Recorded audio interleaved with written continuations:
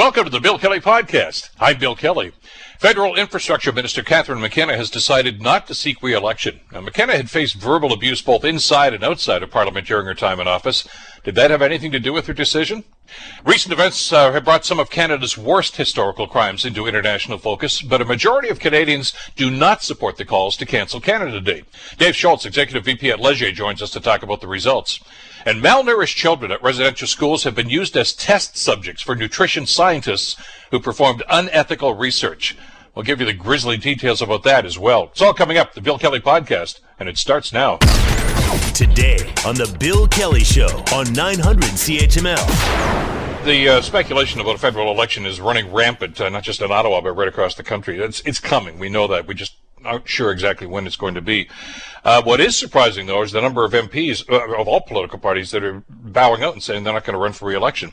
A bit of a surprise this past weekend, too, when Infrastructure Minister Catherine McKenna, who Hamilton people would know quite well because she was front and center with the debate about LRT funding, anyway, announced that she's not seeking re-election. She actually represents a riding up in Ottawa.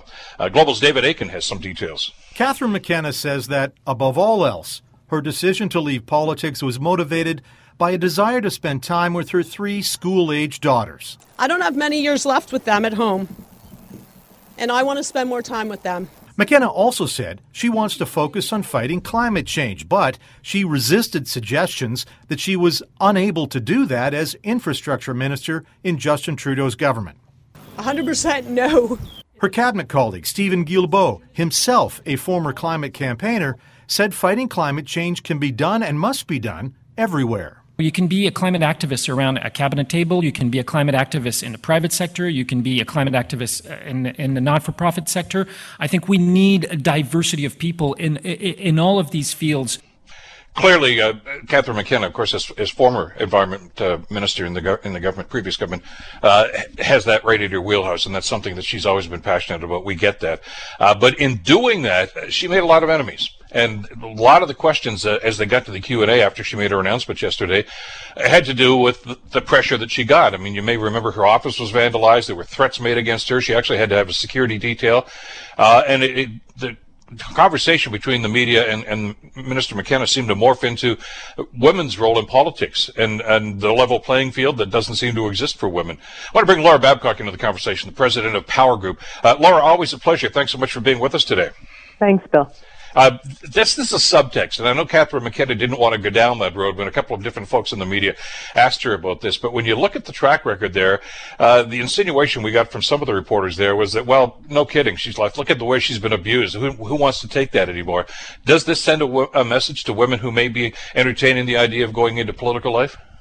Well, it's not just those questions, and it was a big news story that she had those kind of attacks and slurs and people at her office, and so, I don't fault the media for asking her the follow-up if it had anything to do with her decision-making process.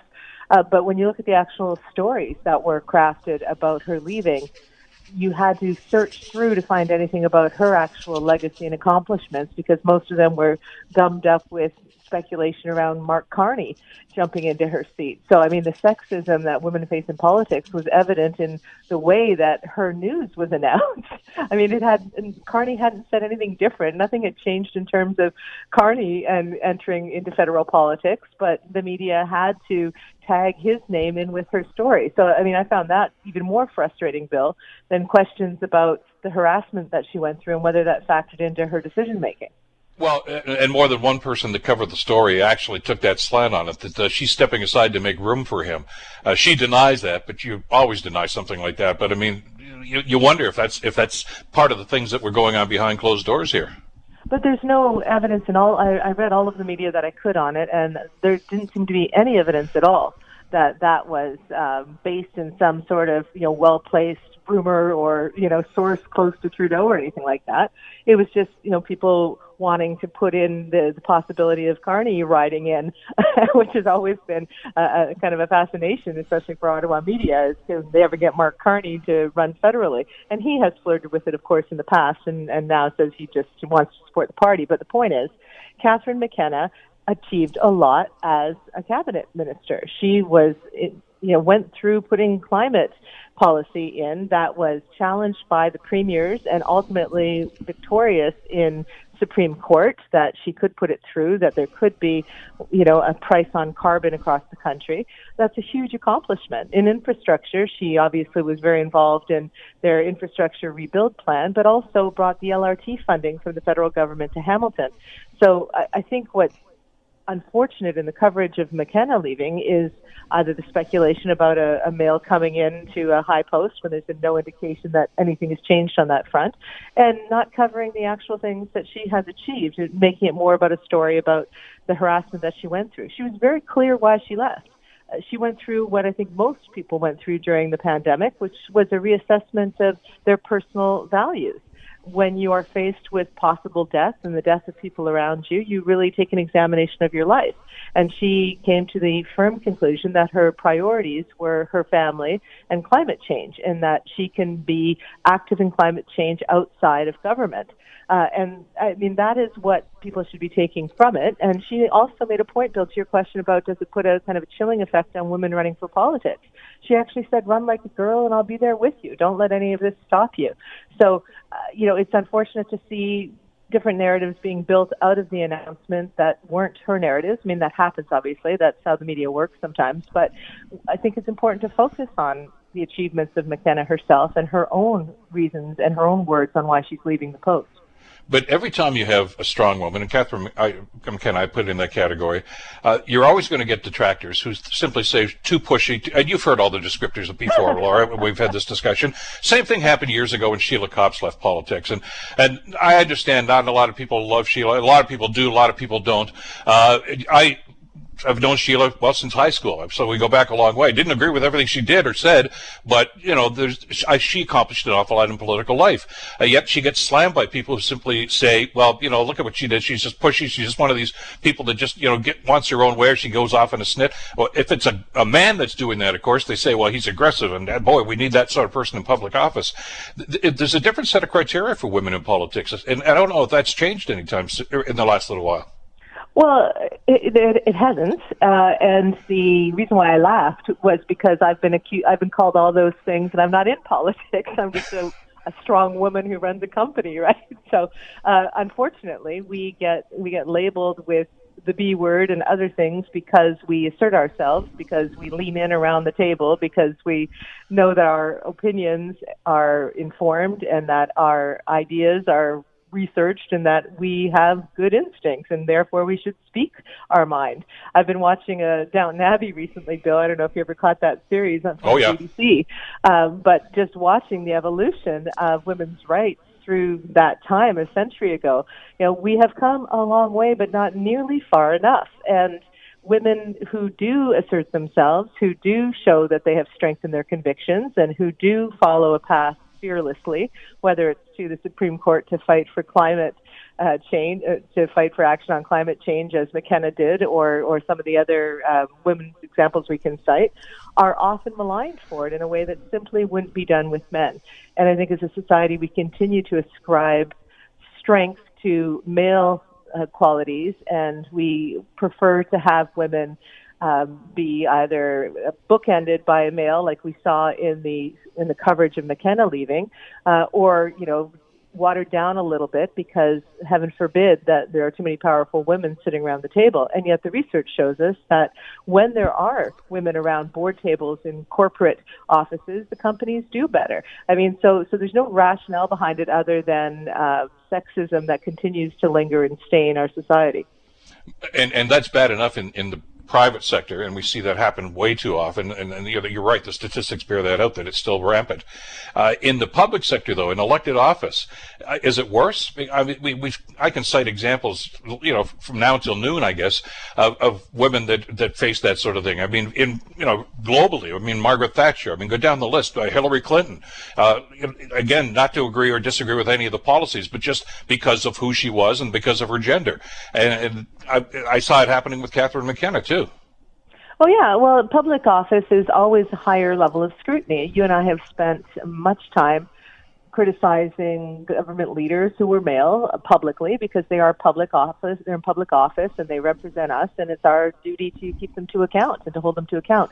So I think male and female both are subjected to much more scrutiny when they're in public office, but disproportionately females get trolls and get threats and get these, and we should say, of course, Ford had a threat to his home recently, and there's no one should ever be anywhere near the property of a politician. I said the same when there was people on the front porch of Mayor Fred's house a few years ago. Men also in politics get it, but do they get the public trolling and the sexist attacks and the threats and the level that women get? I don't think so. I mean, even on social media, you can see it. And it's not just liberal politicians like Sheila Copps or McKenna. Michelle Rumpel, also a high-profile woman, gets that. I mean, it is oftentimes, I find it myself just as someone who makes commentary, I get it as well on my social media and regularly have to block trolls or mute them or expose them or contact the police about them because there is, and they're usually anonymous, of course, but there's a real fear, I guess, that some men continue to have about women having authority and women having decision-making power over their lives. And as a country, as a world, we have to move past that. It's irrational, as most fear is, and it's deleterious and destructive. I will say this, though. I know my daughter and girls her age don't seem to really fear that, don't seem to think that they are lesser or should be quiet or keep their mouths shut. My daughter regularly says, I should be prime minister someday. I mean, I hope that we've at least created a generation of girls and boys who aren't going to put those limitations on women getting into public office in the future. But we have to deal with right now. And right now, we have to stand up against it, and we have to call it out. And it's for both men and women to do it. People of good character to say, you know what, don't say that. She doesn't deserve it. That's unfair. That's sexist. That's cruel. That's dangerous. I'm going to report you to Twitter or Facebook or whatever else. For that kind of an attack. So we have to do what we can so that we continue to get good women leaders and in the private sector and good women politicians in the public sector to serve without fear of this kind of backlash. You raise an interesting point about the upcoming generation and their attitudes toward this. And I share your optimism, by the way. I'm, as you know, surrounded by strong women in this household. Married one incredible woman. Our two daughters are just incredible, magnificent people that are doing wonderful things in their lives. And they're taking that attitude like, nobody's going to push me around. Nobody's going to sit me in a corner. And that's the sort of attitude that you want to see. In other words, they're not going to be impacted by this, and they're certainly not going to be intimidated by this sort of action. And not to suggest that the women that are currently there are that way. It's just that I don't know that fight's going to be as strong as it is now. I mean, it's latent right now in politics, but it certainly still exists. But with the next generation coming in, I'd like to think, both male and female, that they'll understand the idiocy of that sort of an attitude and be able to move on from there. Well, I think that sexism is taught, just like hate is taught. And look at your case that you just brought up. Your wife is a phenomenal role model of female power, and your daughters are also exquisite. But they also have a father who supports them and in no way has any sort of sexist bone in your body, right? So when you have an environment in the home where the parents are supportive and are see their children as children, not as a gender with particular limitations, and don't carry forward any of those archaic limits or stereotypes, I think that's a huge part of it. And for the women who have already stepped into politics, I did a documentary on the youngest female cabinet minister a couple of years ago, a millennial minister, and was blown away by just her brilliance and not because she was a woman, but just her accomplishments at her age. And so there was no fear there. So I think that it's even in younger generation of politicians who are already in office, who are powerful. We can see Narinder Nan is a great example on Hamilton Council. So my hope, Bill, is that these women, even these younger women who are in politics, younger than I am, are setting an example for younger girls and saying, I'm doing it, you can do it. And like Catherine McKenna said, run like a girl. Don't try to morph into a male format or a male stereotype as a politician. Run as yourself on what you believe in. And I think one other thing that Catherine McKenna said that was so powerful was she said, don't go into politics to be something. Go into politics to do something or to be someone. In other words, it's not ego-driven for her. And I think that hopefully we'll see that in more public people who run for office. Do it to accomplish something. Do it for the sake of your community. Don't do it for your own aggrandizement. And I'm hoping we'll see more of that in Hamilton in the future as well. Well, one of the things you like to see in an elected official is, first of all, somebody who's principled and somebody who stands by those principles and fights for them. And she is passionate about climate change and those issues and the impact that it's having on not just her family, but on the country as well. And to your point, that is part of her legacy. I mean, I know a lot of people disagree with the carbon tax, but that's how she felt about it. That's her passion, and that's a box she can check and say, we got it done. As to whether subsequent governments are going to argue about it anymore, I don't know. Probably will. That's just the way of partisan politics, I suppose. But that's what you're looking for in an individual, and that's, I guess, the biggest asset a woman in politics can have is to have that principled attitude. But it's also one of the biggest liabilities, because that is the vulnerability that people will try to pry and basically attack them on, and you see that on social media daily. Well, yeah, I mean, and it's gross. I will say that even with McKenna on the climate change policy on the carbon pricing, there was a cover of Maclean's quite famously now of the male premiers that were standing up, and of course she was ultimately victorious in the end. And I don't think that climate change and protecting us from climate change should be a male or female issue. It should be all hands on deck. The heat wave that is crushing the West Coast and literally baking it is moving east. And if we get weather like that in Ontario, do we have air conditioning yet for our long-term care homes? I mean, the idea of climate change is something we all have to work on. We all have to care about. It shouldn't be a male or a female thing, and neither should running with principles and being vulnerable to being a principled individual. We should expect that from our public officials, and we should demand that from our public officials rather than myopic, self-serving nonsense that keeps people in professional politics when they're no longer committed to a cause or to a set of values. So I hope it's not a male or female distinction that you can have values being in politics, but I will say that the attacks that women get tend to, not exclusively, but tend to go more towards the personal, tend to go more towards appearance often, or their sexuality, or their mothering, or, using some words that were used to, put women down in the most vulgar way. You see all kinds of stuff, and Catherine McKenna has endured a lot of it, but it has not dampened her enthusiasm for women in politics. And so she's not just not warning women from going into politics, she's actively encouraging women to go into politics and to run like a girl, to be themselves. I think that's a fantastic message. It is. We'll finish on that positive note. Laura Babcock, president of Power Group. Laura, always a pleasure. Stay well, and we'll talk again soon, I hope. You too, Bill. Bye-bye. Take care. You're listening to the Bill Kelly Show podcast on 900 CHML. Let's talk a little bit about what's going to be happening with Canada Day. Erin O'Toole, the Conservative leader, of course, feels that we should just celebrate Canada Day like just about every other year. Doesn't want to see anything canceled. Prime Minister Justin Trudeau, though, says in the wake of the pandemic and the discovery of unmarked graves at the former residential school that it's a time for reflection for Canadians. Reflecting on the really tough year we just had with COVID-19, how much we lost, how much we learned, how much we've been there for each other through difficult times. But at the same time, many, many Canadians will be reflecting on reconciliation, on our relationship with Indigenous peoples and how it has evolved and how it needs to continue to evolve rapidly. Well, some communities, St. Catharines being the latest one, have decided to take the Prime Minister's suggestion to heart, and they're cancelling Canada Day festivities. Erin O'Toole apparently is opposed to that sort of thing.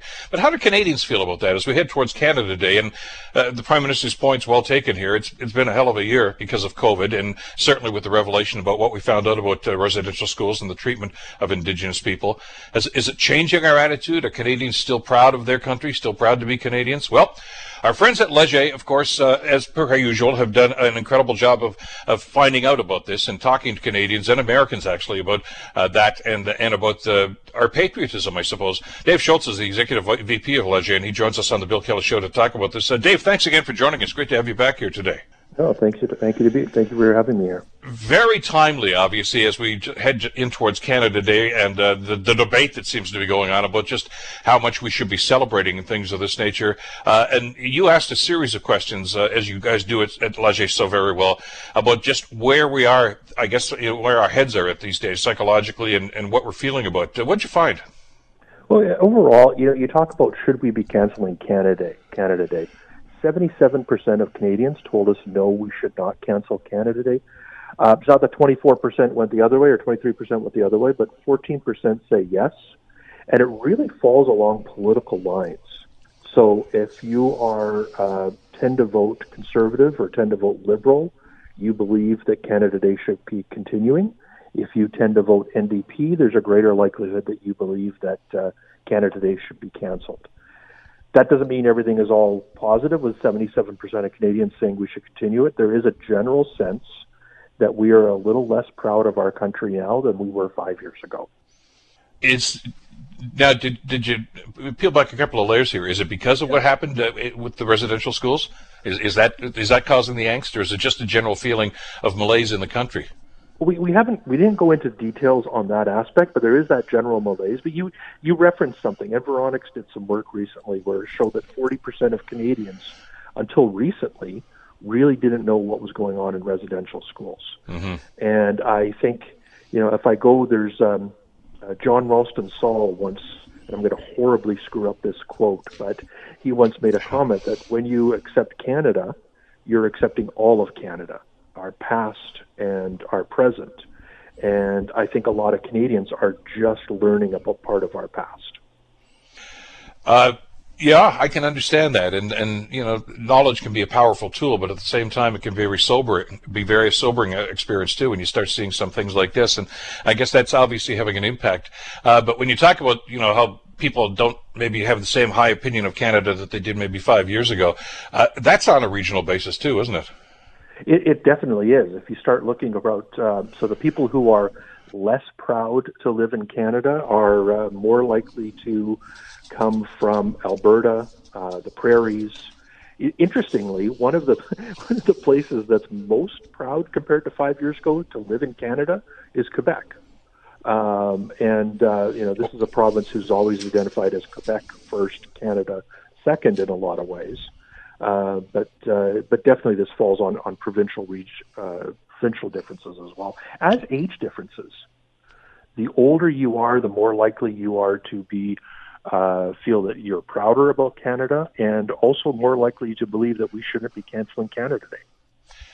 There's an interesting twist to this. Yeah, I find it fascinating, too. A generation ago, we were worried about Quebec separation, and now the separatist movement seems to be growing in Alberta as opposed to in Quebec for a variety of reasons. But that's another poll, I suppose. Well, and to be fair, when we asked Canadians, would you display a Canadian flag this Canada Day, only 14% of Quebecers said they would, and I don't believe that has anything to do with the current state of conversation in Canada. It's more that they're not going to display a Canadian flag. But having said that, I love one of your follow-up questions to that. We as Canadians love seeing Canadian flags, don't we? We do. We think there should be more of them out there. 69% said it'd be good if the Canadian flag was displayed more often and in more places in Canada. That's interesting. It's encouraging. We talked about the regional differences of pride. And I just said that Alberta and Manitoba were lower on that. Manitoba and Saskatchewan are the highest on wanting to see the Canadian flag more. So pride is down a little bit in those regions, but they really want to see more flag, more Canada. But it's interesting, we as a country want to see that as a community, as a greater community, but not too many people actually want to fly them from their own residence. That's correct. That's correct. Rather interesting to see that. What about, I'm always intrigued when you do these surveys on an annual basis, Dave, especially around Canada Day, about new Canadians and their attitude toward the country. We didn't, we didn't really look at new Canadians within this one, unfortunately. I have done some work for the Institute for Canadian Citizenship as well that shows that new Canadians there's a reason they're here in Canada.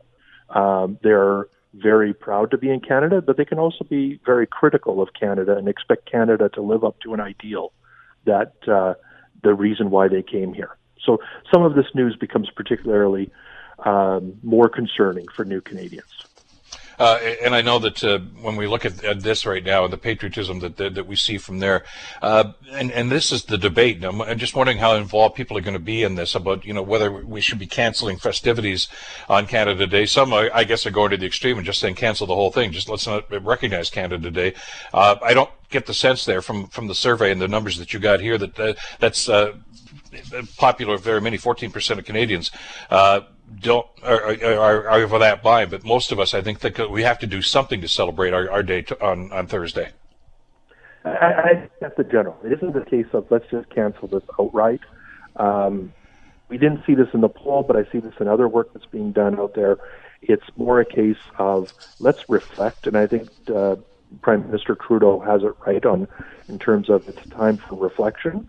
But it's also, it's according to the people we surveyed, it's a time to also celebrate Canada moving forward.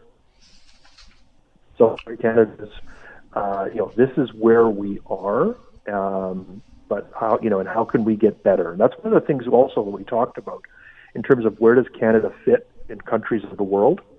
46% of Canadians feel that we're one of the best countries in the world to live in, which is not a great number, but if you add in the next response where Canada is okay, but it's not much better than many countries in the world, which is a very Canadian sort of response, that number increases to 58%. So we still have a long ways to go to being what we would like to see as the best country overall. I know Environics did some research about Indigenous attitudes towards Canada as well, and those were interesting numbers. You just mentioned 58%. The number I saw here, 58% of Indigenous Canadians reported some attachment to Canada, which is slightly higher than the 52% of non-Indigenous who said the exact same thing. And that's an interesting reflection given what's happened over the last couple of weeks. It really is, and I think we need to do more of this, looking at how different segments of our population are viewing Canada, and that's going to help us to figure out how we move forward as a combined Canada. We're a whole bunch of different groups, and we talked about it here. Different age groups, different regions, different whether you're Indigenous or not. And but I think understanding all those points of view is important to where we're going to go with Canada. You talked about, we may have a lesser opinion of the country than we did 5 years ago. For those who said, okay, that's it, and we've heard how many times I hear this on this program from, irate listeners and say, that's it, I'm leaving, I'm leaving, I'm going someplace else. You'd think, well, they probably want to go to the United States. I mean, they're our neighbor, we have so much in common. And that was one of the questions you asked. If you had to leave Canada, where would you live? Folks in Alberta have much different opinions about the states, and I guess for a number of reasons, maybe canceling pipelines would have something to do with it. But when they want to move a long way, don't they? They want to move to New Zealand. Yeah. And we asked that question for the same reason that you hear, because there's a lot of people who say, well, that's it. Canada's going down the hill. I'm moving out. I'm going to go somewhere else. So we wanted to, sort of call people on this and see where they would actually go to. 16% of people overall told us the United States. That number drops to 12% in Alberta, and they choose New Zealand, but also BC. 18% of BC residents and 28% of people in the Atlantic provinces choose New Zealand. So it is the place of choice. Fascinating surveys, as always, with Leger. By the way, while I've got you, I know you've done some work about vaccines, and obviously that's a big topic for everybody these days because of what's going on both sides of the border. And we should mention and remind our listeners that a lot of the polling that Leger does includes American and Canadian opinions on things like this. And I guess the topic when it comes to vaccines is, first of all, to get them, but secondly, with the announcements that we've made in Canada and that President Biden's made south of the border about actually sending vaccines to the rest of the world, the third world countries. There's pretty strong opinions on that through your survey.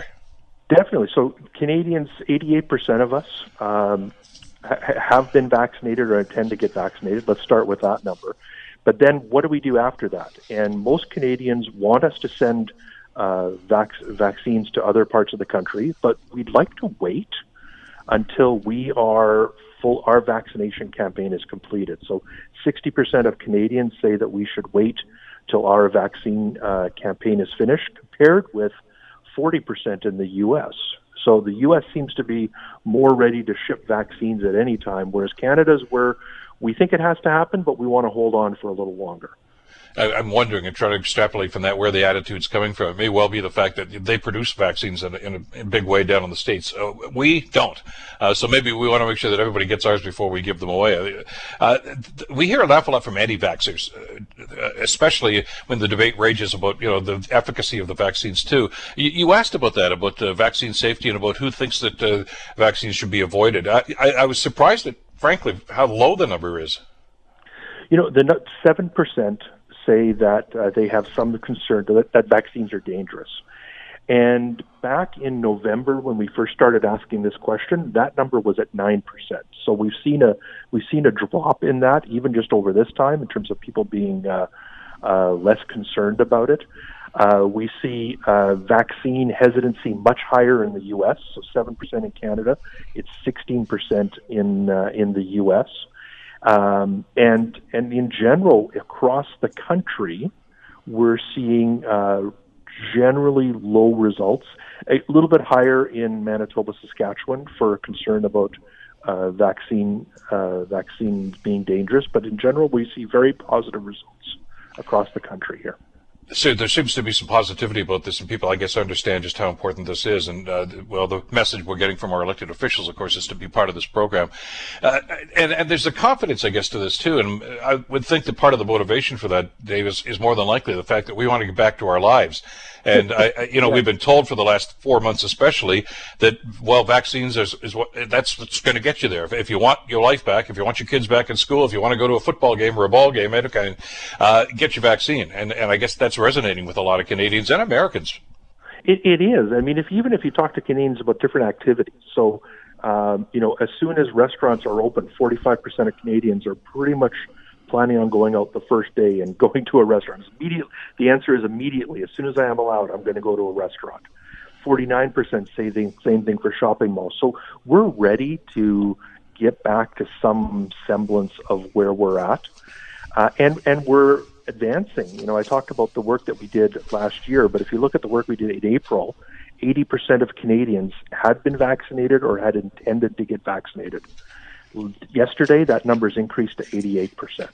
And we see it going up we do this survey about every 2 weeks on that aspect. We see it increasing every 2 weeks, that more and more people are moving to that positive category. And that's good for the opening up again. Dave Schultz, Executive VP at Leger. Dave, always a pleasure. Thanks so much for this. Happy Canada Day, a day and a half from now. Happy Canada Day to you as well. We'll talk again soon. Thanks for this, Dave. All right. You're listening to the Bill Kelly Show podcast on 900 CHML. We've heard some bone-chilling stories about residential schools and what went on there for many, many years.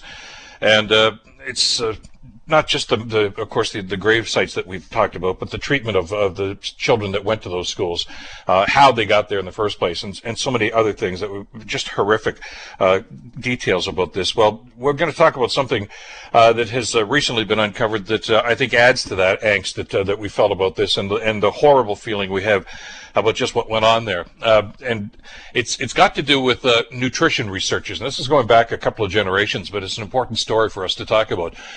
They saw malnutrition children, of course, at Indian residential schools, as test subjects, or lab rats, as it were, to do some research about nutrition. And it's a story that has to be told. We're so pleased to welcome to the program Alison Daniel. Alison is a PhD researcher with Sick Kids Center for Global Child Health at the University of Toronto's Templetree Faculty of Medicine. She's also a Global Health Fellow with the Dalla School of Public Health and a consultant for the World Health Organization. Alison, thank you so much for spending some time with us today. I really appreciate you joining us. Thanks so much for having me on the show, Bill. Let's, Alison, let's talk about what went on here. And I want to warn our listeners, this is rather troubling when you hear some of the details, but details that need to be told. Let's talk about this. Sure. So I recently wrote an article for The Conversation. It was really to other nutrition researchers and settler Canadians in general to bring up this majorly important problem in which nutrition researchers actually saw malnourished children at Indian residential schools as quote-unquote perfect test subjects and conducted completely aberrant experiments on these children. And I want to clarify for people, because they did not look at malnutrition children and say, we need to do something about them. We're going to try to help these people. They basically went the other way. They wanted to see how bad things could get if they withheld nutrients from them. Exactly. And one of the main experiments was actually essentially starving children over a couple of years in residential schools to establish a baseline, which is, of course, completely unethical. They actually had to get permission to do this. So, obviously the federal government had to have been a partner in this. At least we're aware of what was going to be going on. Yeah, so several of the main researchers actually pitched this experiment to the federal government. The government was aware of the malnutrition that already persisted in residential schools and still approved of these experiments. And the methodology here is well, it's bothersome to be sure. They basically used 400 Cree adults and children in northern Manitoba to a range of intrusive assessments, including physical exams, x-rays, and blood draws, without permission. Then they went on to give children at the Alberta Indian Residential School a low amount of milk for 2 years, enough to substantially deprive growing children of the calories and the nutrients that were needed for growth. Yeah, exactly. And I do want to emphasize here that starving children at a time of growth and development has serious long-term consequences. As we know from pediatricians, and anybody who's got kids understands that I mean, growing children need to be fed the proper amount of food. And this is what's most troubling about this, really, when you hear the details of this, Allison. They went the other way. I mean, previous to getting permission from the government to be able to do this to Aboriginal kids, they were basically using animals in laboratories to try to do this. And they figured, hey, let's try to find some humans, and they've right to residential schools. It's very troubling, the mindset that was going into this at the time.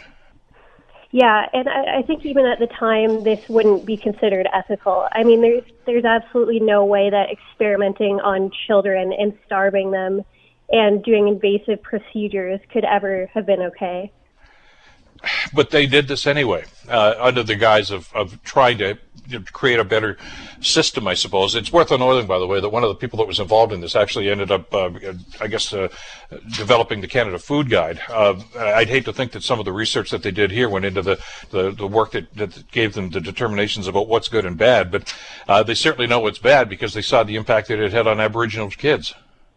Yeah, exactly. And I think that was one of the main ways that these experiments were actually pitched, was that about 60% of Canadians at the time had some form of nutrient deficiency, and therefore these experiments could contribute to what later became Canada's Food Guide. There's stereotyping that goes on here, too. I know the principal of the Alberta Indian Residential School was weighing in on this, too, and he says that the malnutrition that they were already experiencing was caused by traditional diets and ways of living, which he called indolent habits. Nutrition experiments also profoundly inadequate and low-quality foods, giving children in residential schools aligned perfectly with this whole idea. They told them, shiftless, inert individuals, which is, again, typical of the stereotyping that went on back in those days, and saying, well, it's because of the diet. Let's see how bad it can get. So they deprived them to see if they were right. Yeah, exactly. And I would like to stress here as well that this is yet another means of colonization and cultural genocide. And of course, I would argue that this was genocide in addition to cultural genocide. Well, what was the end result of this? I mean, as they're doing this, as you know from the research you've done in this, Allison, especially children in that formative age of growth, if they don't get the nutrients that they're needed, it can have severe long-term health effects, and we've heard about that so many different times. And I'm not trying to connect the dots here, but when we hear these stories about these grave sites in many of these residential schools, you have to wonder if experiments like this were a contributing factor. Of course, and we do know that malnutrition is deadly, especially when combined with risk of disease. And the Truth and Reconciliation Commission's final report did reveal that malnutrition was a cause of death. But it's really important to consider the effects on survivors as well.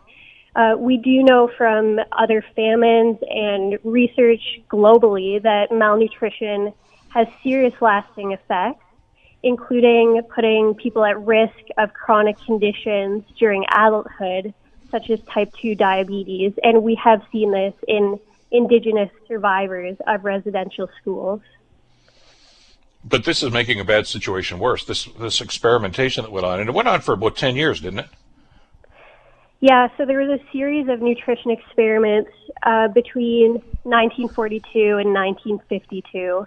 And the most prominent one being that 2-year experiment of withholding milk and calories and protein and so on from children. That's a very extended period of time to do that. So when we talk about the diseases that are rampant in some indigenous communities, you're going to talk about malnutrition, certainly, but the people that ran the schools and the people that were doing the experiments here simply said, well, it's because they're not eating properly, so we're going to make them eat worse and see just how bad it can get. Was that the mindset? Yeah, I think so. I mean, it's really hard to actually rationalize or really understand what was going through these minds of the researchers, other than racism and an opportunity to use Indigenous people as lab rats to serve their own needs and to assimilate Indigenous people and so on. Well, we've talked to some survivors, and I know you've certainly seen the interviews. I'm sure you've talked to people that have gone through that experience as well, Allison, and they talk about being told that they have no soul, that they were less than human, and that seems to be the attitude that was prevalent with the people that went through with these experiments. First of all, for the government to say, yeah, go ahead and do this, then for them to do it over a period of 10 years. Do we have any idea at all about, I know there were 1,000 students and kids that were involved in this initially, about what the outcomes were? I mean, people that went through this experience, where there's obviously some survivors, but I mean, with others, I guess, that didn't survive these sorts of situations. But was there any outcry at all saying maybe we shouldn't be doing this? Well, one of the things to note here is that these experiments were done on unwitting children, so many didn't even know that they were being experimented on. So it's quite difficult to kind of pin down who was actually experimented on. But there are, of course, many stories about just the malnutrition that was experienced in residential schools, even apart from the experiments that were done. Yeah, because we understand that when you're doing research of any kind, there has to be a test group, and there's some people are going to get the proper amount of food, others are going to be the unfortunate ones that are going to be on the other side of the group. So it's scientific research and it's scientific methodology that's involved in this, but it's the outcomes that I think we find most troubling here.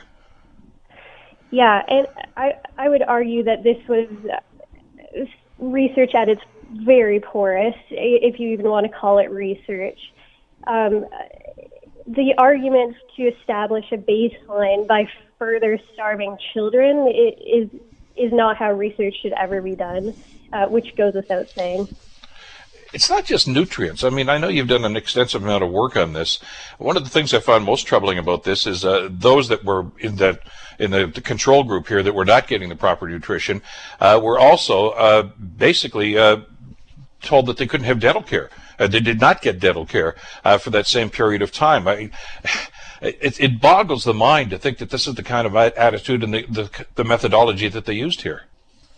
Yeah, and one of the guises that was used by the researchers was that it would be more difficult to understand the effects of providing nutrients if children were given dental care. I don't think that's an excuse in any way. I think as a scientist, there are other ways of actually understanding the effects of experiments. So this is just essentially another way of torturing these children.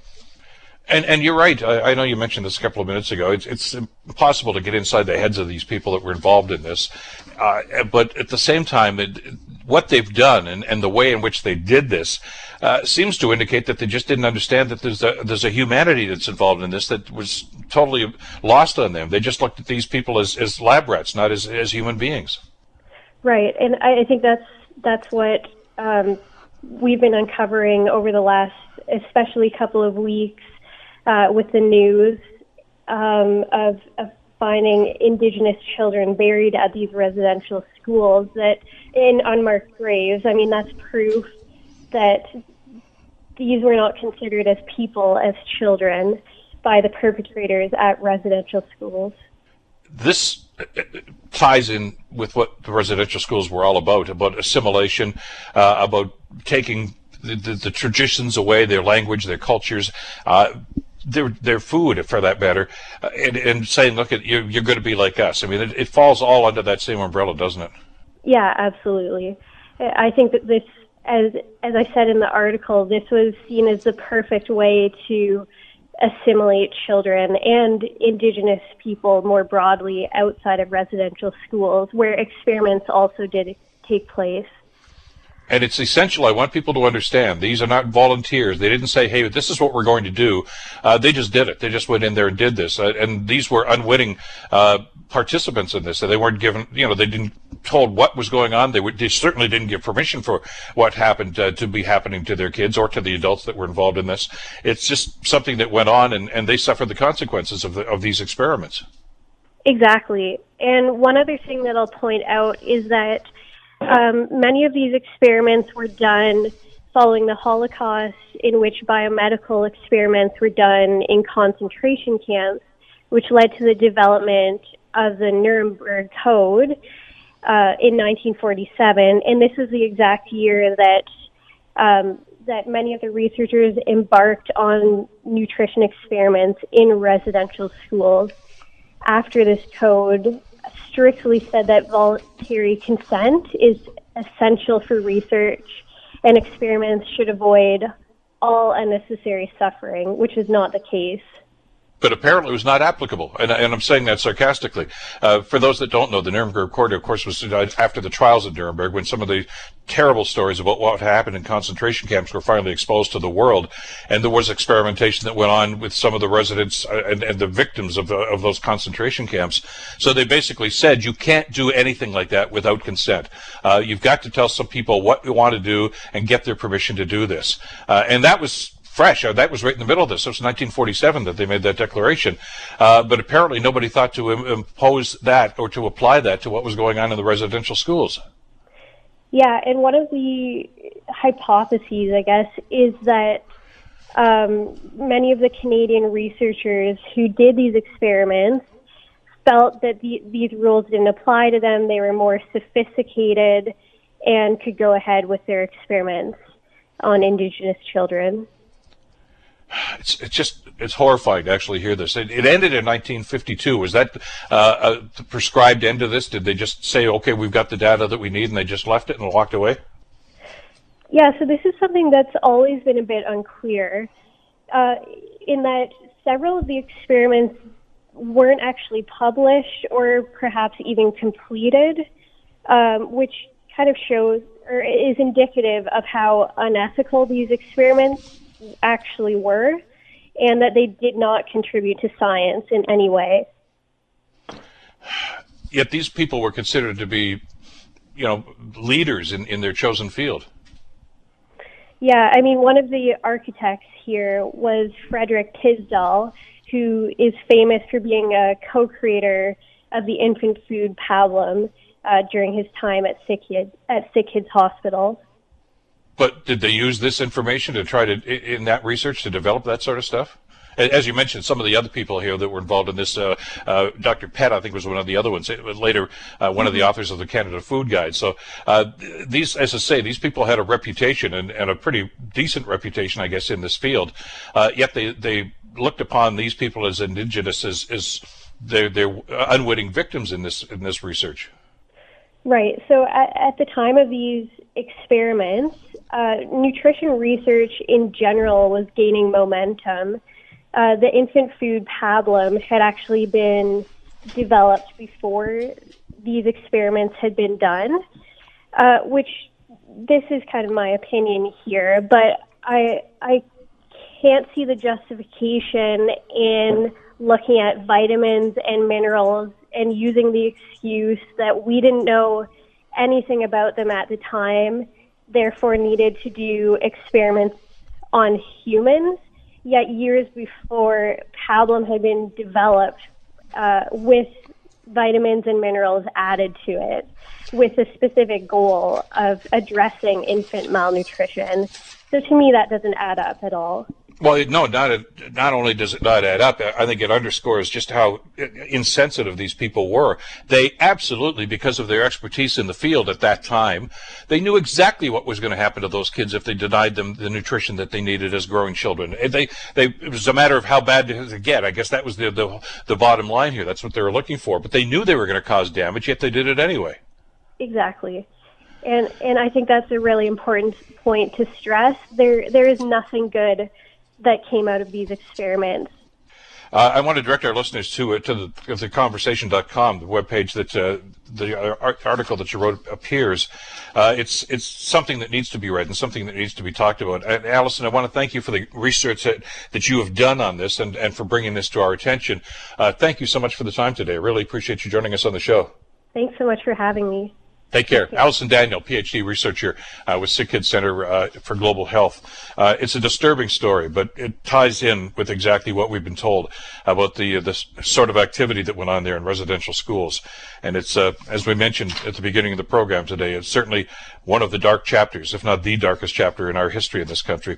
And as we celebrate Canada Day, we also need to acknowledge these events and understand that and rationalize them if that's possible. I don't think it is in this case. The Bill Kelly Show, weekdays from 9 to noon on 900 CHML. The Bill Kelly Podcast is available on Apple Podcast, Google Podcast, or wherever you get your podcasts from. You can also listen to The Bill Kelly Show weekdays from 9 till noon on 900 CHML. I'm Bill Kelly. Thanks again for listening. And don't forget to subscribe to the podcast. It's free, so you never miss an episode. And make sure that you rate and review.